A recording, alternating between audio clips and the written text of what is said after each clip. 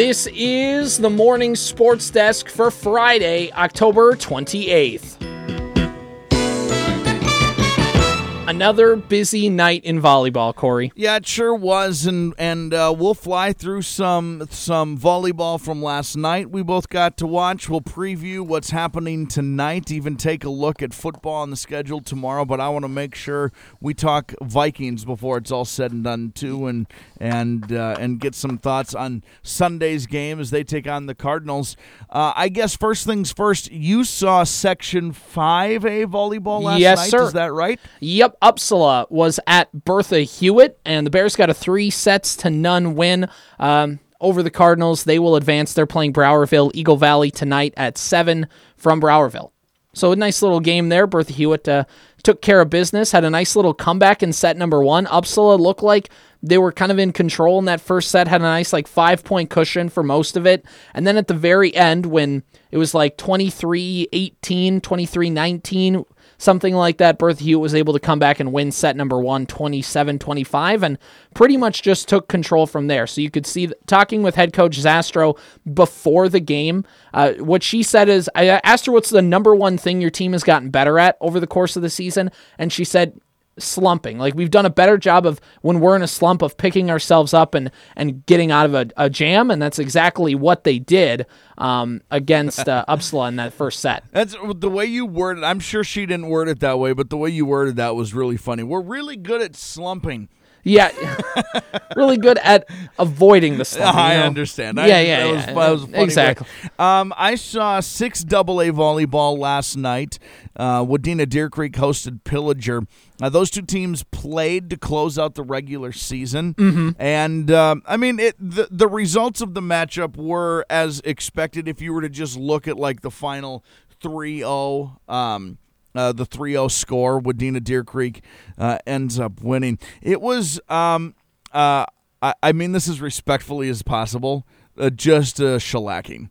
It was Wadena Deer Creek absolutely controlled everything from start to finish in a way that I actually want to give them credit for. It's been a tough year for Pillager. We've talked about it off the air a little bit, and it's not just volleyball that's been tough. There's been some real-life things at Pillager that have been very, very difficult to deal with this year and throughout the last year. So as far as who was going to win, that wasn't really up for debate. But what I was really interested in watching was the Wolverines have been playing really well. Yeah. They're easily their best volleyball of the season has come in the last 3 weeks or something like that. As you typically want to have. As you want, but it's also true. I think a lot of coaches say it. It's actually true. They're playing as well as they could possibly play. And they have, in this mix, right, they've had some major conference matchups. They had a huge match against a very good 3A school in Alexandria. Mm-hmm. After the regular season ended with Pillager, they went to the Moorhead tournament. They lost to the Spuds, but the Spuds are always great out of whatever section they're in, 8-3A, I believe, or maybe 4A. I don't know. It doesn't off the matter. Top of my head, I don't know. It doesn't matter. Moorhead's always good. They're good again. Yeah. Wadena Deer Creek played them tough. Then beat Totino Grace and Monticello and Spring Lake Park. Is that good? They're all big school. Those are good. Those are good. Confidence-inspiring victories. So to have to turn around then and play a team like Pillager, who was in an opposite trajectory, when you know you should win even without your best efforts, are you gonna mentally get after it? And they did. They killed them, and not just physically, but mentally, they were not gonna not dominate. Does that make sense? Yeah. So that was really cool to see from them, because that's an easy letdown game. There's not much that could have happened that would have disallowed Wadena Deer Creek from winning that match. Mm-hmm. But one of the things that could have done it was them just allowing themselves to take the night off. Yeah. You know what I mean? And they didn't. It was actually, I actually came away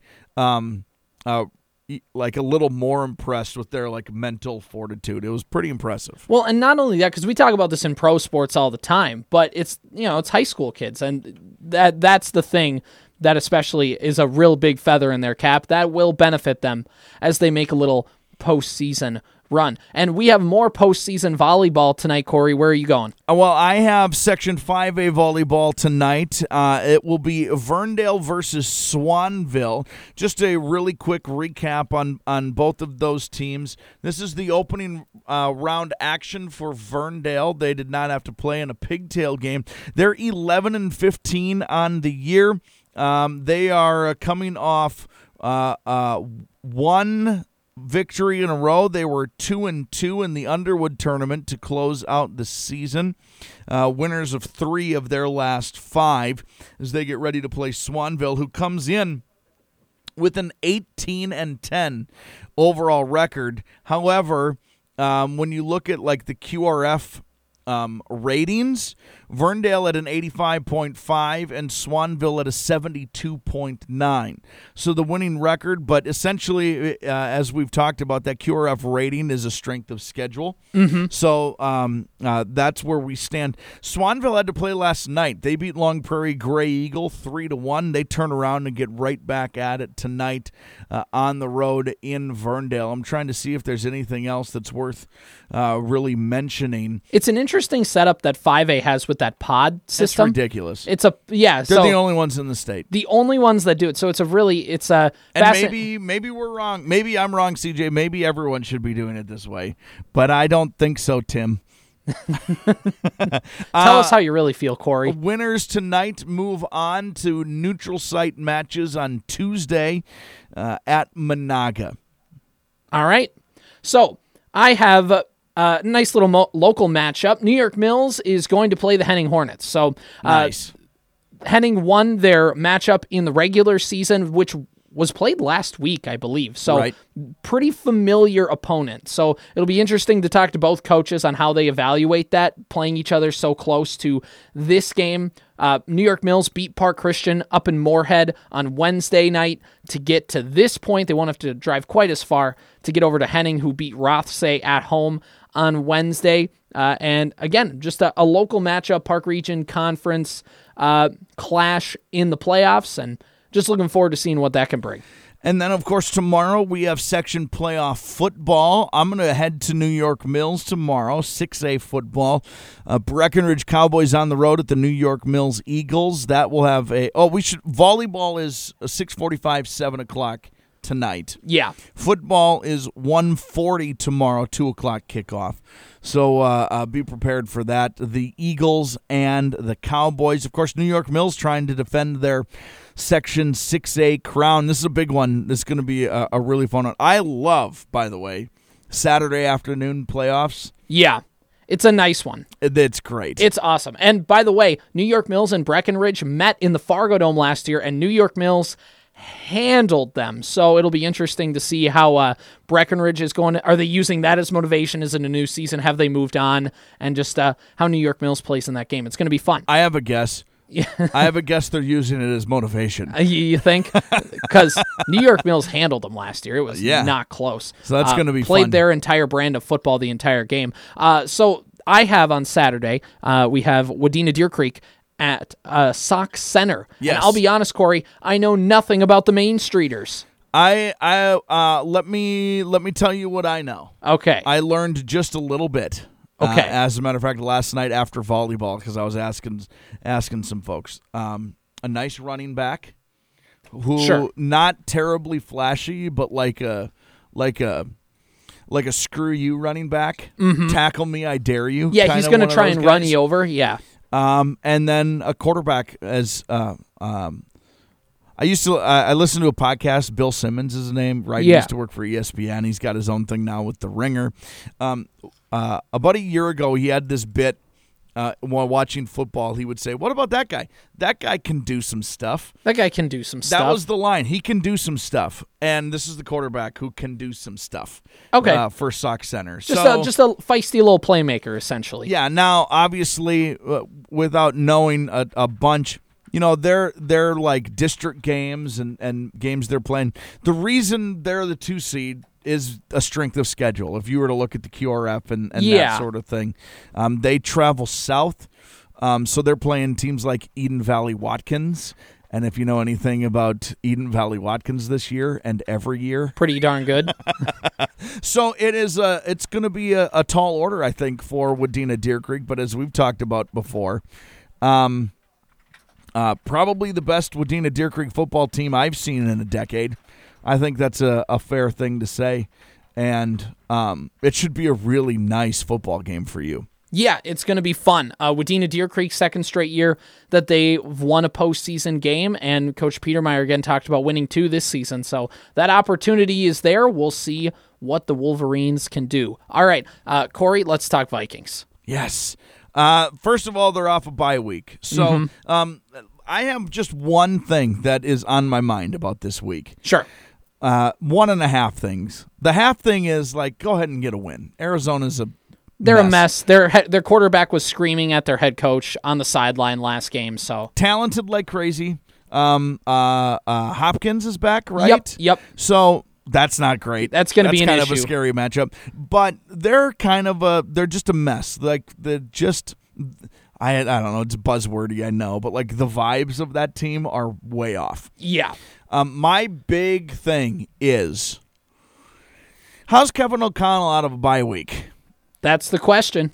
Can he do it? Can he prepare? And what's the learning curve for a first-year head coach out of a bye week? It's really important. These should be automatic wins. It shouldn't matter. The Vikings could play Buffalo, and this should be the Vikings are going to come out and shellac Buffalo because they're out of the bye week and had that much time to prepare. I would like them to be sharp. The Mike Zimmer regime, they were not sharp out of bye weeks. No. I last year they got Cooper rushed out of the bye week. I looked it up one time. I think in Mike Zimmer's career they were 500 or a game below 5. They were 500 give or take a game out of long breaks. So that means from a Thursday to a Sunday or a bye week, whatever. You understand, right? Yeah. That was not good. Now Zimmer had close to the same record on short weeks, a Sunday to a Thursday. Yeah. Or a Sunday to a Saturday if they played a Saturday playoff, whatever. A Monday to a Sunday, that sort of business. But out of bye weeks, the Zimmer regime was not good, and that's a cardinal sin of professional football. If you look at the best head coaches in the league, Andy Reid is one of them. He is his record out of the bye week is almost spotless. He never loses. Kill you. Yeah. He'll kill you. So that's going to be really important. I would like to see them. Now, if you lose, you lose. But I don't want them to look unprepared. Yeah, if you lose because it was a hard-fought football game, that's fine. Why are you playing flat right now? But why is the energy? Why is this if you weird? lose because the offense still looks out of sync after you had 2 weeks to fix things, then we're going to have some issues, I think. Some questions that we'll have to answer. But I guess the one question is, Corey, with this team is I don't trust their defense. Do you trust their defense? Because I think the offense can figure things out. Do you trust the defense, and do they need to trade for anybody by next week? No, I don't trust the defense. And yeah, sure, I guess they have no cap room. They're 32nd in cap. And I know that's why you trade. Yeah. But if you do it, you're trading for a guy who can't be you got no money to keep that guy around. You know what I mean? You're looking for a rental player. There's some ways they can keep money. They can create money. I think a mandatory restructure from Eric Kendricks will do it. That's in his contract. There's a little bit way to move around money, but at the same time. Okay, quick question. Do they prioritize getting an edge rusher, cornerback, or wide receiver? Because all 3 of those have kind of been discussed. Well, they're not going to get an edge rusher because they got 2 edge rushers. They just don't edge rush. They use them in pass coverage, which is a different conversation. It's a defensive back of some sort. That's my play.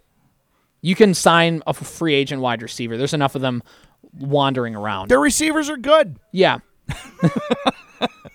You can never have too many, Corey. Their offense is out of sync. Yeah, and that's just I will chalk that up to it all being new. Yeah, I'm totally fine with this. the defense is entirely new also, but they were bad a year ago, and they look bad again. Yeah. There's a trend here. Mm-hmm. So, all right, there you go. Skol Vikings. Been the morning sports desk for Friday, October 28th. Your story. It lives in River City, where you can enjoy a metropolitan vibe and a small town feel, where we set the standard for service and looking out for one another, where there's so much more than steak in our thriving food scene. Your story is the story of Omaha, told by those who live it and love it. Whether that's helping you keep up with the Cornhuskers or creating the content you crave. And here in the Omaha World Herald is where it comes to life. Omaha World Herald, where your story lives.